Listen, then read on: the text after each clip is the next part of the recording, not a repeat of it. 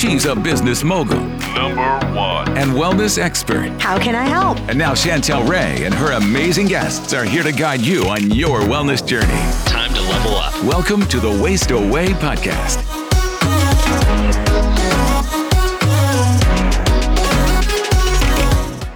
You guys, I'm so excited to be doing some short clips each day with some of the health and fasting questions that you guys ask us all the time. These are going to be very short episodes answering very specific questions.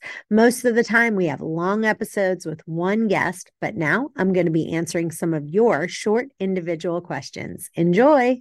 I'm super excited to introduce our next guest. It is Jen Stevens, and she's going to be talking all about intermittent fasting, and she is just the intermittent fasting wizard. She has an intermittent fasting podcast. She's got so many other things. Jen, tell us all the things that you're doing with intermittent fasting and how long you've personally been doing IF.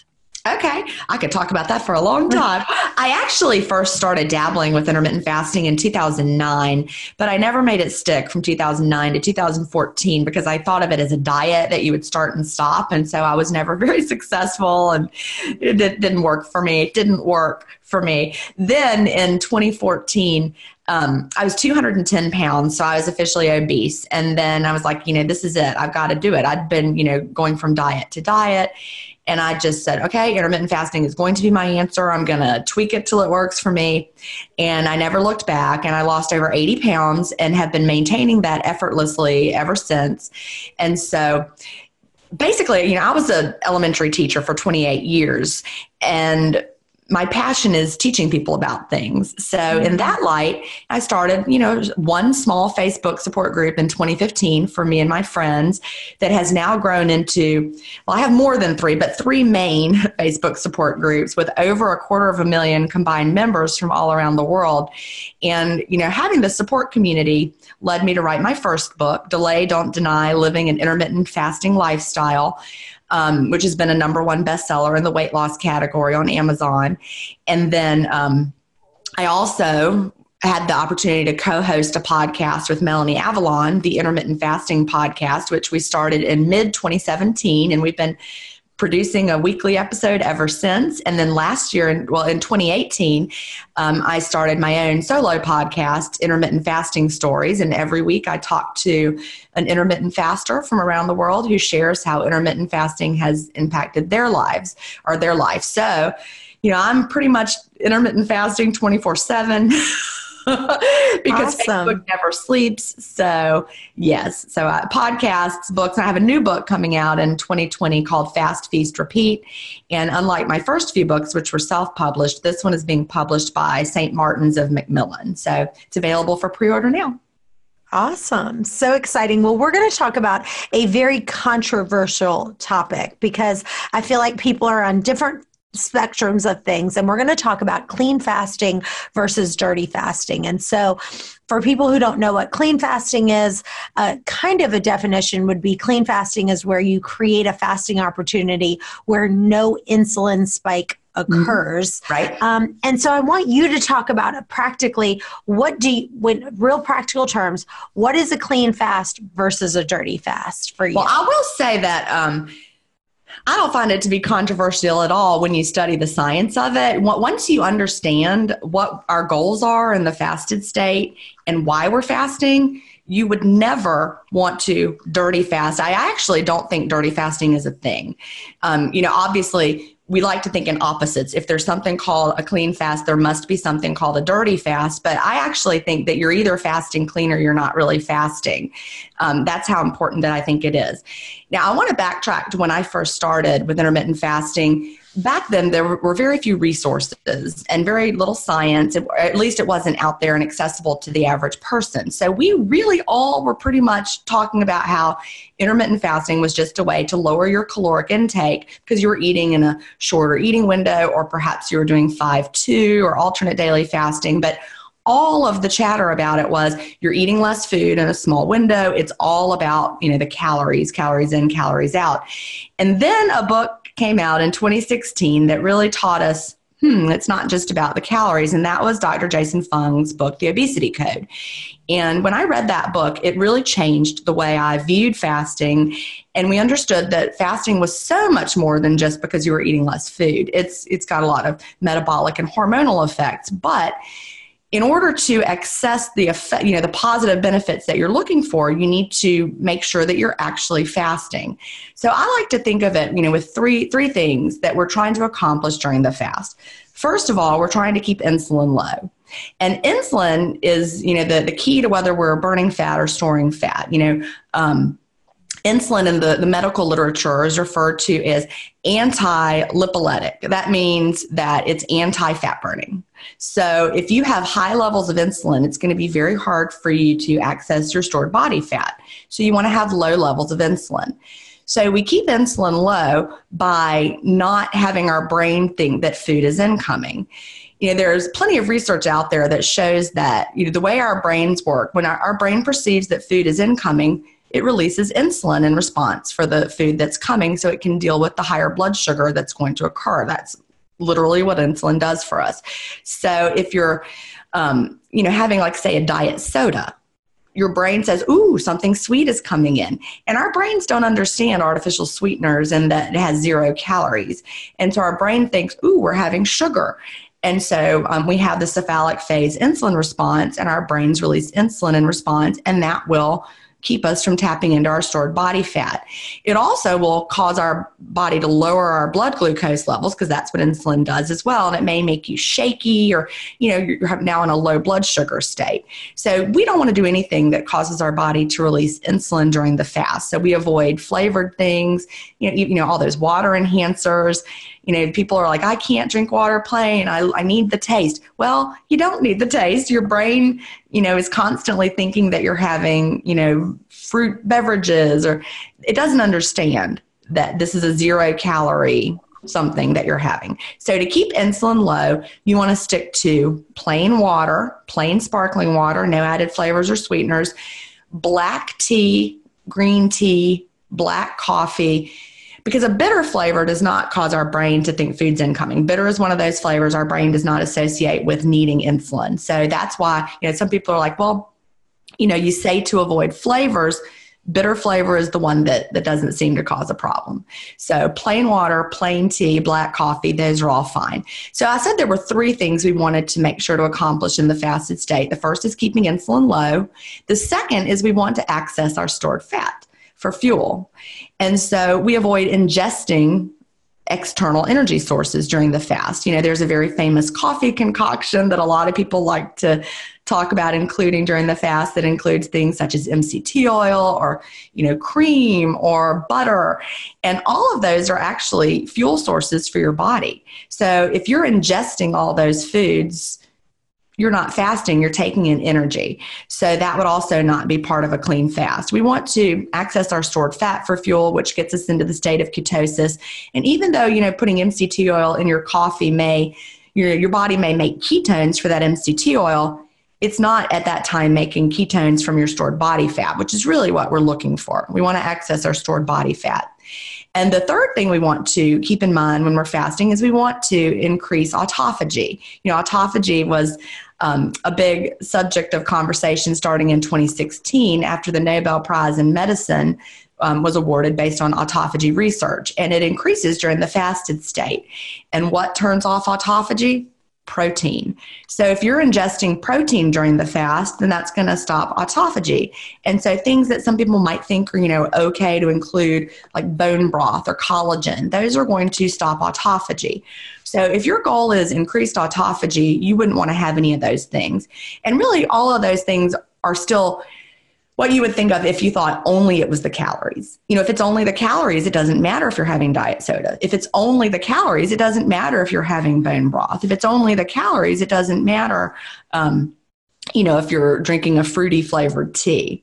Of course, if it's only the calories, you would not want to add fat to your coffee, but that's not a good idea either way. But we know it's not only the calories. So I think the clean fast is really the key to making this work as a lifestyle, because prior to reading the Obesity Code, I was a heavy stevia user in my in my coffee. I would add stevia, I would add cinnamon, and fasting was very difficult. Every day I white knuckled it until it was time for my eating window. And I just thought, well, of course it's hard. Fasting is hard. I'm not eating. Once I read the obesity code and realized, oh, I need to keep my insulin low, it's like a switch was flipped. So it changed everything. I never had to struggle with the fast anymore. It became so much easier. So I have something that I like to call the Clean Fast Challenge. And for anyone who thinks that, like for example, gum works for you, or stevia works for you, or diet sodas work for you, or a little cream works for you, or, this fruity flavored tea works for you. If you think those things work for you, I challenge you to give them up for 1 month. You can give me a month. 1 month. Take those things out of your fast, stick to plain water, plain sparkling water, black coffee, black tea, nothing added, plain green tea. In a month, you'll see what I'm talking about. Try whatever it is you thought worked for you. See how it feels. You will know the difference. You will not go back. Trust me. I love that. I love that. And for listeners who, I want to talk about autophagy for just a second, because for listeners who don't know what that is, autophagy is just the body's way of cleaning out damaged cells in order to regenerate new, healthier cells coming in. And the word auto means self and phagy means eat. So the literal meaning of autophagy is self-eating, like it's going in and self-eating. And so that's why when you're giving your body protein, it's going to eat that first. Right. It doesn't need to recycle anything. It's got some. Yes. Yeah. So I love that. Well, I'm going to play devil's advocate for just a second. And I'm going to, obviously, with my podcast, I would say, honestly, the number one question that kind of comes in, when people are emailing in is they're like, maybe I did an episode on clean fasting or someone talked about it and they're like, my biggest problem is they say, I love coffee and I have to have coffee in the morning. And they're like, really, is 20 calories or 40 calories of coffee creamer going to hurt my fast? And wouldn't it be better? This is what they say. Wouldn't it be better for me to start with at least starting with that and then, trying to work my way up to that than not doing it? Because they kind of are like, if I'm going to have to give up my coffee with cream, then I'm just not going to do it. How would you answer that? That's a great question. And really, I don't think it's better to do it that way than to not do it at all. And here's why. We know based on research that low calorie dieting has bad effects for our bodies. The research came out a few years ago about The Biggest Loser. You remember The Biggest Loser study? It showed that the low calorie dieting that they did actually slowed their metabolic rates over time. And then it was really hard for them to recover after that. Well, with fasting, when we're fasting clean, our bodies, as we said, our insulin goes down. We're able to access our fat stores for fuel. So our bodies have no reason to downregulate our metabolic rate.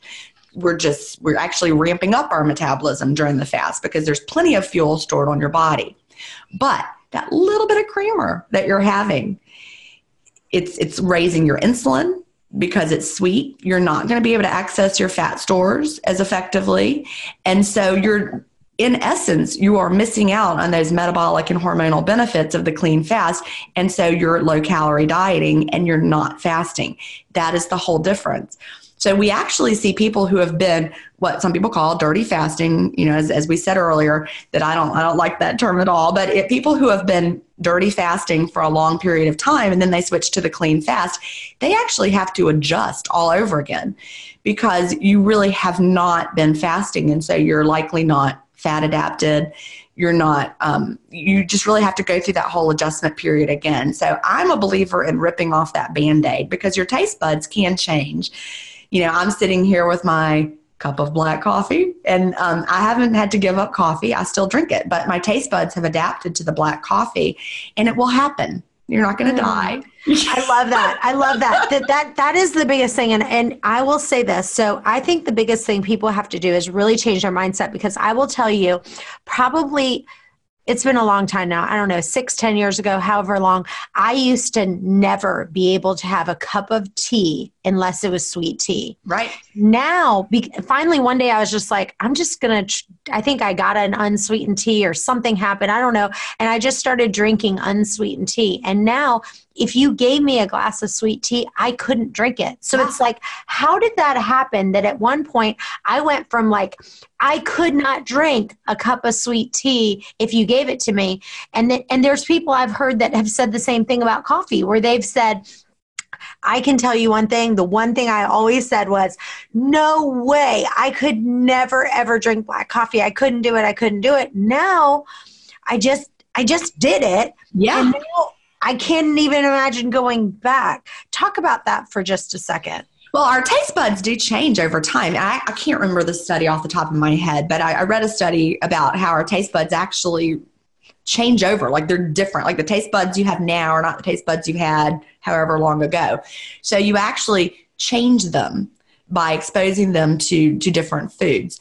So for example, I used to be a really picky eater, and bitter flavors in general, I couldn't tolerate things like Brussels sprouts, for example. I couldn't eat any of those foods. Beets.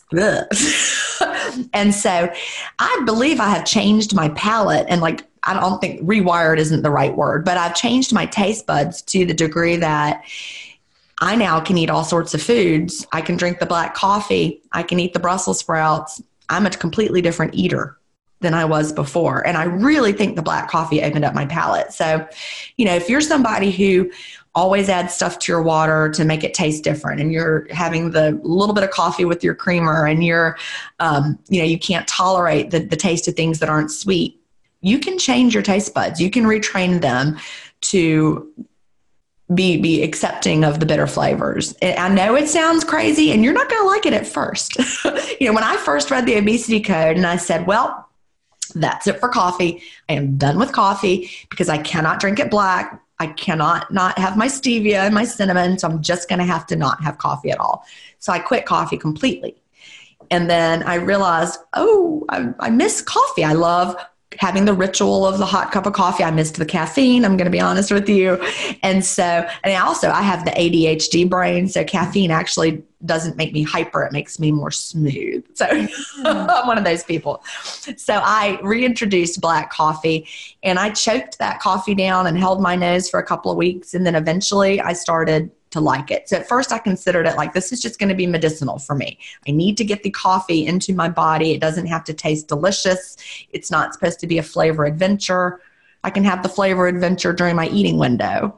So I put my mind to it and I did it. And now I genuinely prefer it black. I was flying last year cross country. And so I was, changing time zones, and I knew I would be eating dinner really late, and I knew I would be up late. And so I was like, I normally don't have caffeine after lunch, but I said, you know what? I'm going to have a cup of coffee, and I'm going to use cream and sugar because my window is open and it'll be okay.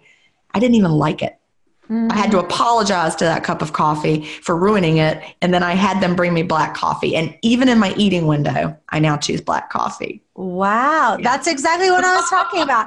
Yeah. Well, listen, you had mentioned fat adapted. And for listeners who don't know what fat adapted is, I want to just mention that it really is metabolic state, where your body is once you were in ketosis long enough that your body has efficiently transitioned from burning carbs or sugar for energy to now burning fats from your food. Or from just your body, right? From your stored body fat in reserves for energy. And so talk a little bit about how long does it take for someone to get into that fat adapted state where they are now burning that fat instead of, kind of like their transition is easier. Talk about that for a second. Well, there's so many factors that come into play. So it could be something that happens very quickly for somebody, or it could be something that takes 8 weeks for somebody else for that to happen. So let's back up just a little bit and let's talk about the liver. And our liver has glycogen stored in it. That's after you eat sugar, your body does all sorts of things. Not even just sugar. After you eat carbohydrates, after you eat anything that your body can get glucose out of, your body uses some of it for energy, but it stashes some away in your liver as stored glycogen. Whatever is left over, it will store it as fat, convert it into fat. And so let's think about that liver as a tank for a minute of stored glycogen. And when you first start fasting on day one, let's assume you've been eating the standard American diet up to that point. You've just been eating, mixed meals, carbs, proteins, fats. Your liver glycogen is going to be full. Your storage tank is full. So on that first day of fasting, you're not eating. Later, you're going to eat later, but during the fast, you're not eating. Your body is going to empty out stored liver glycogen to provide fuel for you. It'll give fuel to your brain. It'll give you some energy during the day. So your tank goes down a little bit. Then you eat. You put some back in. Then the next day, your tank goes down some more during the fast. Then the next day, you put some more back in. So you're not running on fat yet. You're still not fat adapted. So however long it takes your body to deplete that stored glycogen, once you get to a certain level of depletion, then your body's like, okay, we got to find some more fuel, especially for your brain, because your brain really likes to run on glucose if that's what you're putting in.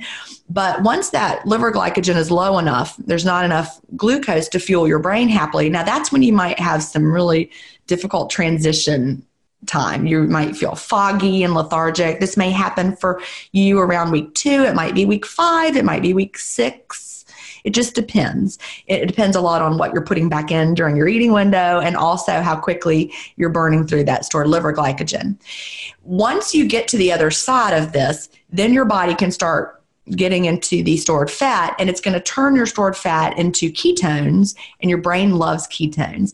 Once you make that transition, the fasting becomes easier. Your brain is not as foggy. You have mental clarity, and then you can know that you're fat adapted. Now, could you get there sooner? Sure. Doing slightly longer fast could get you there sooner. Also, if someone is doing, eating lower carb, you're going to be putting less into your glycogen stores every day. So you may become fat adapted more quickly. For me, when I, in 2014, made the transition back into intermittent fasting, I had actually been doing the keto diet for the whole summer of 2014. And based on what I know now, after having my DNA analyzed, I didn't lose any weight on the keto diet. And I know why now. My genetics don't go very well with the keto diet. I need more carbs in my diet to feel good. I didn't lose any weight on keto, but I was certainly fat adapted. I was not running on glucose because I wasn't putting any in. So as soon as I switched over from the keto diet to intermittent fasting, I added carbs back in and I immediately started losing weight. I think I was already fat adapted from the keto diet. So even if the keto diet is not a way for you to lose weight, if it's not something you feel great doing, you don't think it's a long-term lifestyle, it still could be a great way for you to adapt to fat burning. And so you're not burning fat from your body. I didn't lose any fat at all during the keto diet. But I was fat adapted from it. So I was in ketosis from the fat that I was eating. And then when I switched to intermittent fasting, my body was able to finally tap into my fat stores. And I added the carbs back and I never looked back and I felt great. So that's just a way someone might want to transition when they're starting off. You guys, if you've been listening to my podcast, you know I've been talking about Masszymes, which is a digestive enzyme from Bioptimizers. And I want you to know that here's the thing. For me, having a digestive enzyme is a game changer because one of the biggest things that happens to me is I get really tired after my meal if I don't do it, and I have a problem with nutrient absorption. So if you could be eating the cleanest diet ever, but if you're not absorbing it, that's an issue. So this month, they're doing a really great special, and you're going to get a free bottle of the digestive enzymes from Bioptimizers. And so all you have to do is pay a nominal shipping fee.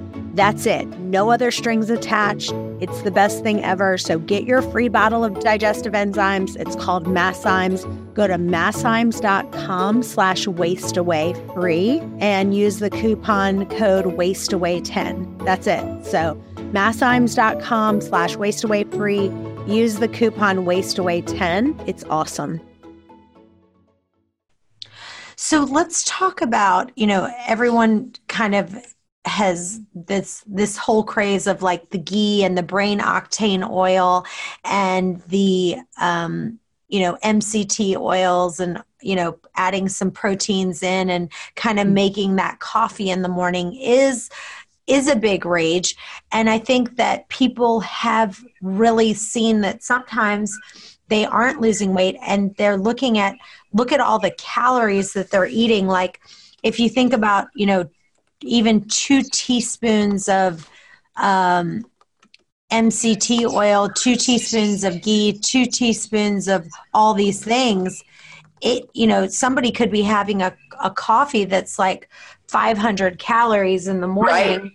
And then they're wondering, hey, why am I not losing weight? Talk about that for just a second.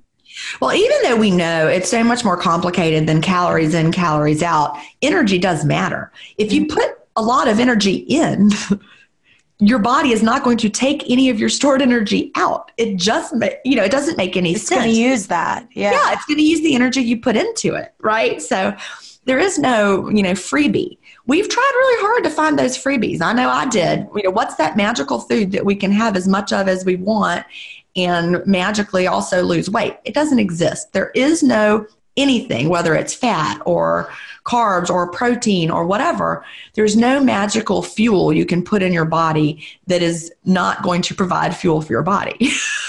and if you're providing fuel for your body, you won't need to burn any. I mean, it's just, it doesn't make any sense. We were sold the whole idea of this, fabulous fat-filled coffee, that it was going to, raise our metabolic rate to the degree that it was like burning more than we put in. But that's just not really how the math works. Yes, it is true that MCT oil will raise your metabolic rate, but it won't raise it enough to deal with the amount of energy you just took in. I mean, eating food raises your metabolic rate. Having a meal raises your metabolic rate. We've heard that all the time. Eat 6 small meals a day. It raises your metabolic rate, but it doesn't raise it enough to counteract the amount of food that you just ate. That's the funny part. The math does not equal. So yeah, you're not. Dr. Fung says it well. He's like, the whole idea of putting, eating more to lose weight doesn't make any sense. Yeah. And I'm actually, you were an elementary school teacher. Right. I was a math teacher. So I had my degree in mathematics and taught high school math, taught, algebra, calculus, all of that. So yeah, the math just doesn't work. It does not. 1 + 1 does not equal -2. Right. Well, let's switch gears and let's talk about the eating window. I'd like you to share with people what your eating window was before, what it is now, and how do people kind of find their sweet spot of what their eating window is? Because that's another one of the questions I feel like comes along on the podcast all the time. Like, well, what do you think is the best eating window to lose the, most amount of weight? That's a great question. So if we look to the science, there's a research study that I talk about where they found that fat burning really ramps up between hours 18 and 24 of a fast. So always keep that in the back of your mind. Fat burning ramping up between hours 18 and 24 of a fast. So if you think about that, you can see that somewhere in between there might be a good sweet spot for fat loss, which is why if you backtrack a little bit and think about a very popular eating window that a lot of people like to try, 16-8, that doesn't work for fat loss for a lot of people, because by the time you get to hour 16 of your fast, your body is just going to be starting to think about really tapping into your fat stores, and then boop, you've just eaten again. So 16-8 may just be a maintenance window for a lot of people. My husband does 16-8 just for the health benefits. He never needed to lose any weight. So we hear a lot in our Facebook groups. People will start off and they'll be like, I've been doing 16-8 for 3 months and I haven't lost any weight, or I've gained weight. And then we have to explain why. Because out there in the media, a lot of news stories talk about 16-8 and that's where you're going to find your weight loss. But in practice, we don't find that to be true, especially for women, especially as we're older, especially if we've dieted a lot. For me, 19.5 was a great weight loss approach. And I really had to think about it as not having 5 hours to eat nonstop. And I really had to shift my thinking from window open, eating. Now window is closed. I had to learn that just because my window is open, that doesn't mean that I need to eat throughout it. And I definitely don't need to eat more food than my body needs. So I tend to structure my 5-hour eating window I'll start with a snack, and then later I'll have a meal. And then maybe a little something, like I might have a few dates, great little dessert, and close my window, and then I'm finished. So 19.5 overall. Now, I don't time it. I don't count it strictly. Last night, or I think yesterday, I had a 6-hour window, or the day before I had a 3-hour window. And it just depends on how busy I am and what I'm doing. I'm also not trying to lose any more weight because I'm in my goal range. And so I just really respond to events that are happening, and plus my changing hunger from day to day. But for someone who's interested in the weight loss, honestly, you don't want to start right with something like 24 with a 4-hour eating window. That's going to be too ambitious for day one. You might want to start with 16.8 just till your body adjusts to fasting. And that would just be, skipping breakfast. Don't expect fat loss to happen at first though. And then as your body gets used to the fasting, you can gradually shorten that eating window to find what feels right to you. Now that doesn't mean that, the shorter the better. Because, some people are like, well, I'm just going to do 23-1 because a 1-hour eating window, I've just really got to be burning fat for 23 hours, 1-hour window, boom, done. That should be the best. Well, not necessarily, because our bodies can adapt to anything that is too much the same day in and day out. So if you're having a really short eating window every single day, you're going to be really eating, a smaller amount of food. And so even though intermittent fasting is protective of our metabolic rate, you can still adapt if you are keeping it too consistent and too low day in and day out. So switch it up. Maybe one day you'll be 23-1 and the next day you'll be, 18-6, and make it fit your lifestyle. Yeah. The burnfatnotsugar.com, the guy Ted Naiman in the chart, right, I think you're talking about. I actually got his permission to put his chart in my book, because I really agree with that. I think he's really spot on that 18 to 24 hours is really that sweet spot. Yeah, that came right out of a research study. It came out of a scientific journal, and that the quotes that are on that chart are the quotes out of the scientific study. And that's what they found, 18 to 24. So if you're doing 16.8 and you're not experiencing fat loss, then 16.8 might be your maintenance window. You've got to figure out what your goals are and then develop a program that will help you meet them. Yeah.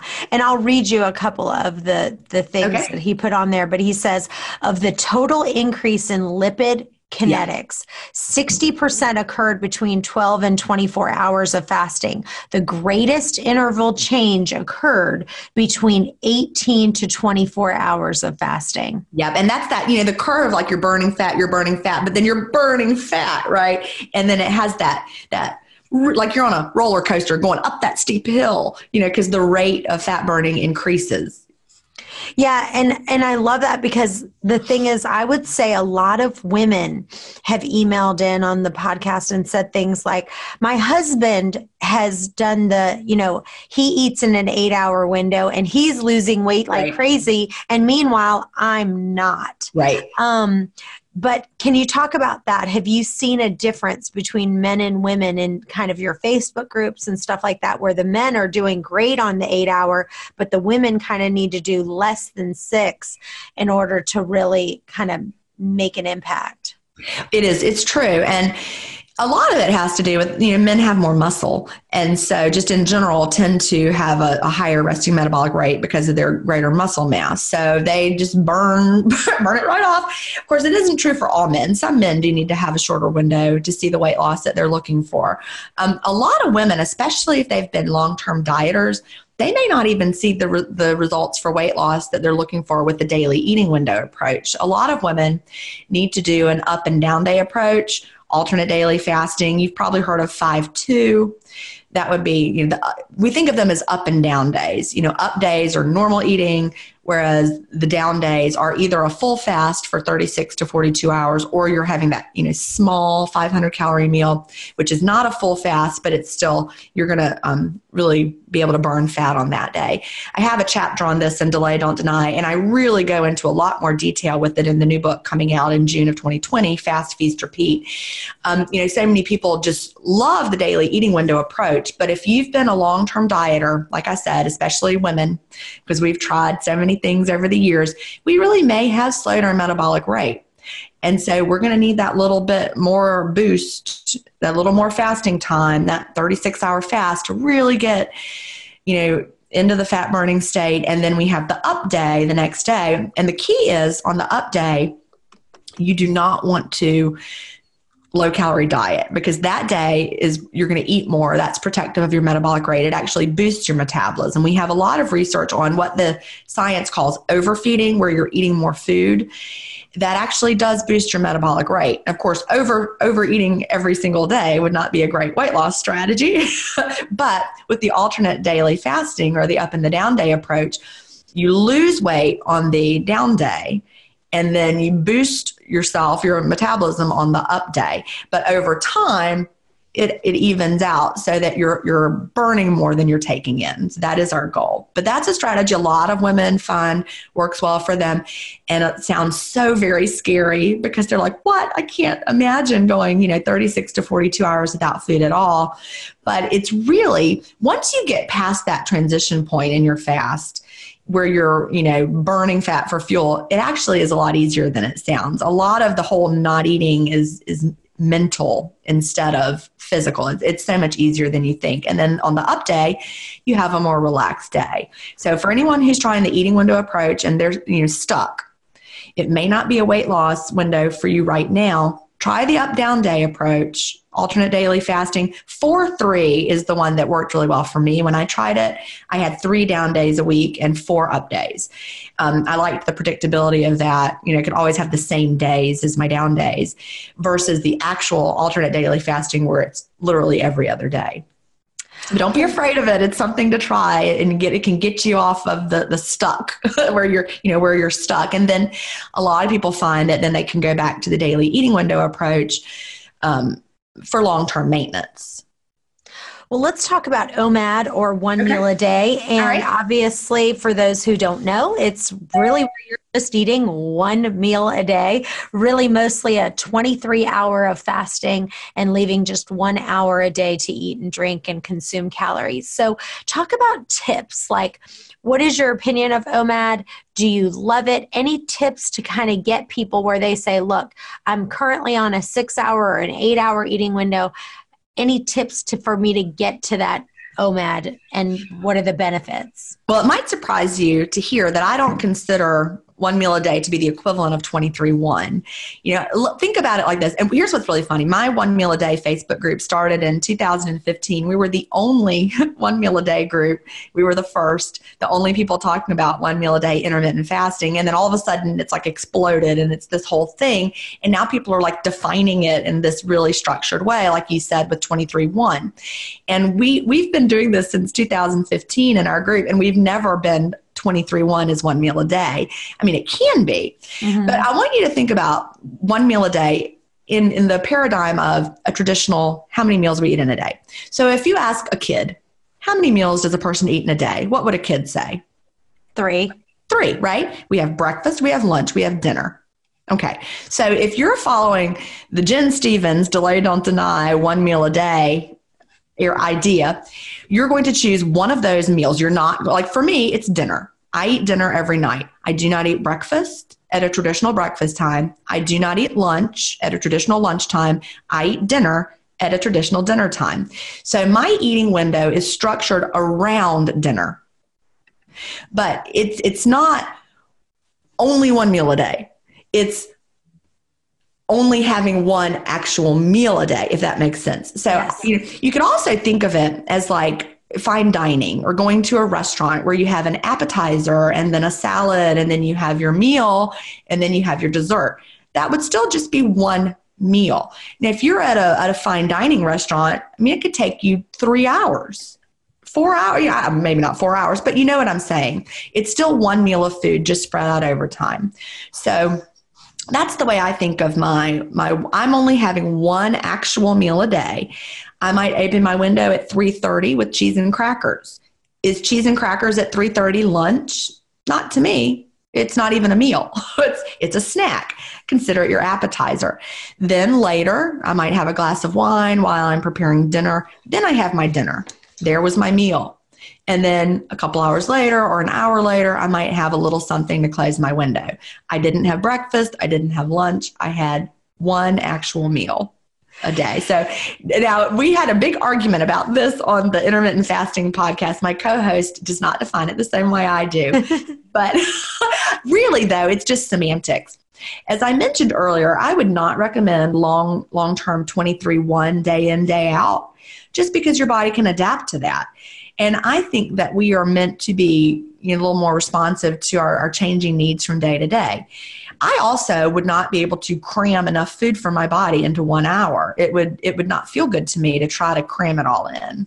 That would not be a lifestyle. So, I'm less interested in what we call it and more interested in finding a way that works for you. 23-1 would not work for me long term. And I also don't think it is really something that I would recommend people do long term. But if you want to think about, you're having one actual meal a day, whether it's structured around the breakfast time, the lunch time, or the dinner time, that would be what I would consider having one meal a day. So I love that. Let me tell you, so, as you know, I've interviewed over 1,000 women and I've asked them literally, what do you eat breakfast, lunch, and dinner? And I say to them, what do you do? And almost all of them, first of all, none of them say they do intermittent fasting because they've never been on a diet. Right. They've never done that. But I will tell you, the majority of the people that I interview, one of the girls said, I basically eat one meal and I kind of have a tasting. That's what she said. And that, if you look at these women, because I literally write down, what do they eat? What do they do? And that's what caused me to write the book. And I'm thinking to myself, see, all these people are doing intermittent fasting, but they don't call it intermittent fasting. That's just what they do. They eat one meal. And then if they get hungry again, they have a little bit of a tasting. And so my neighbor across the street, we just moved into this house over the summer, the end of the summer, and they had a welcome to the neighborhood party. And we were talking about, what do I do? And I was talking about my books and intermittent fasting. And the wife, always thin, I think she's probably in her 40s, and she's very thin, always has been, never has dieted. She's like, I don't ever eat till at least 2. That's what I'm saying. I know. And it's that's what I'm saying, but she doesn't know it. And that's she's like, I kind of do that. I didn't even know. I didn't even know. Yeah, exactly. And that's what I hear over and over and over. Our people are like, grandma ate this way and she would drink her black coffee and then have her one little meal. And then that was it for the day. And she lived to be 105. I mean, we hear that all the time. Yeah, that's awesome. Well, great. Well, it's been amazing having you on the show. Any other last minute tips where you could say, if I could give listeners these last few tips that this really kind of can take them to the next level, any advice that you can give them? Yeah, and that would be, don't start and then expect you're going to have, supermarket, tabloid, headline weight loss. You're not going to drop 100 pounds by summer. You're not going to lose 3 dress sizes by the next holiday. That's not going to happen. Intermittent fasting is different from anything you've tried before.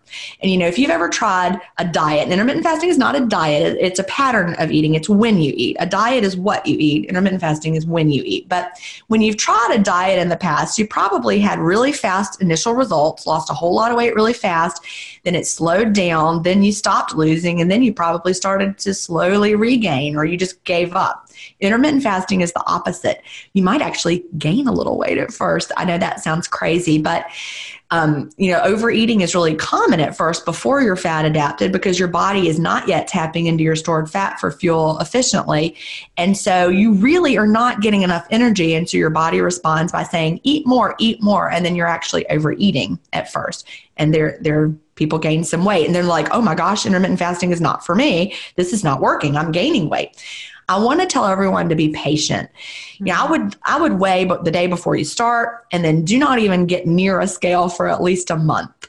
Let your body adjust. When you feel like your body is adjusting, then you can start considering whether you're losing weight. And I would encourage you to have multiple ways of measuring progress.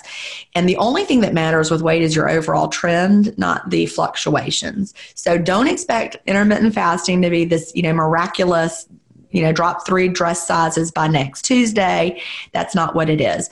But unlike those diets that you did before, intermittent fasting, slow and steady, it'll get you there eventually. Be patient, tweak, and then you're not going to have to keep searching for new diets, and maintenance is just going to be easy for the rest of your life. Oh, well, since you brought that up, then I do want to ask you one more question. Okay. This is such a great one, because the same thing happened to me. So when I started intermittent fasting, I lost nothing for 3 weeks.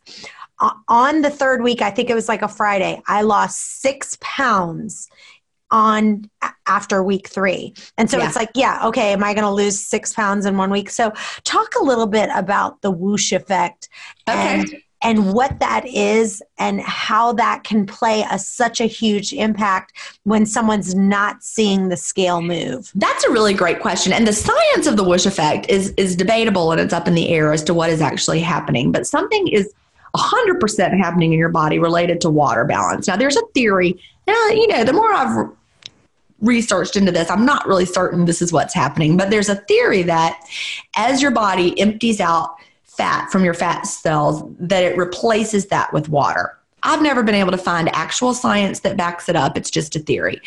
But we do know that as you're losing fat, the body does tend to retain water. Where is that water? I have a hunch that it might be in the lymphatic system, because our lymphatic system is like the body's sewer. I know that sounds sounds a little gross, but it's like where our body deals with waste. And our lymphatic system, it kind of just keeps all that, whatever your body's releasing, and the stored water and the retained water. And then when you all of a sudden have that whoosh, your body is releasing all that water at once. So where was the water being stored? Was it in your fat cells? I'm not so sure. Was it in your lymphatic system? That's my guess. Although I don't have any hard scientific data to show you that. But the whoosh effect is real, and it's definitely something with water balance that happens as people are losing fat. So it'll be like, you're like steady, steady, steady, steady. You may even see a little gain, and that's the water balance. And then all of a sudden, yeah, and I love that name, the whoosh effect, because it's just it's such a great effect. Whoosh, and then the weight comes off. And here's what's funny. People will find that you'll have the whoosh effect. Sometimes it'll be after a day where you overdid the eating. You have like a big eating day, and suddenly then the next day you'll have a whoosh. And that has to do with, think about this scientifically, we know that it takes a lot of water in your digestive system to process a lot of food. So if you eat a larger volume of food than normal, your body's going to need more water to process that food. So it's going to pull that water from wherever it was hanging out, whether it was in your fat cells or your lymphatic system, and then it's processing the food, and then whoosh. So that's why people will, have that mystery of having, a splurge day where they ate more than they're used to. And then all of a sudden, whoosh, it's because the body pulled that water in to process the food and then released it all at once. Awesome. Well, Jen Stevens, it's always a blast talking to you. Well, thank you. So much fun. Tell listeners where they can find you and follow you. All right. Well, I have a website, jenstevens.com. That's GIN, Stevens with a PH.com. Links there to my books. And I have 2 podcasts. If you're interested in hearing stories from intermittent fasters, look for Intermittent Fasting Stories. And those are released every Thursday. If you are more interested in the science and a question answer approach where we answer listener questions, then you want the Intermittent Fasting Podcast. And I co-host that with Melanie Avalon. Look for my book. I'm going to be on the Intermittent Fasting Stories one soon. Awesome. Right? I'm so excited to have you on there. Yeah, that'll be fun. That will be fun. And look for my book, Delay, Don't Deny. It's only available a paperback only on Amazon, but the ebook is everywhere. And my new book available for pre-order is going to literally be everywhere, not just Amazon. Fast, Feast, Repeat. Available for pre-order, coming out June of 2020. Awesome. Well, you are making such a huge impact on so many people's lives, and we just really appreciate you being on here today. And I was happy to be here. Yes. And stay tuned for the next episode to learn more on fasting. Hey guys, thanks for listening to today's podcast. If you enjoy the podcast, it would mean the world to us for you to leave a review on iTunes to get this podcast out to others that may have the same questions that you do. And as always, if you have a question that you want answered, email those to questions@chantelrayway.com. Thanks again, and we'll see you next time.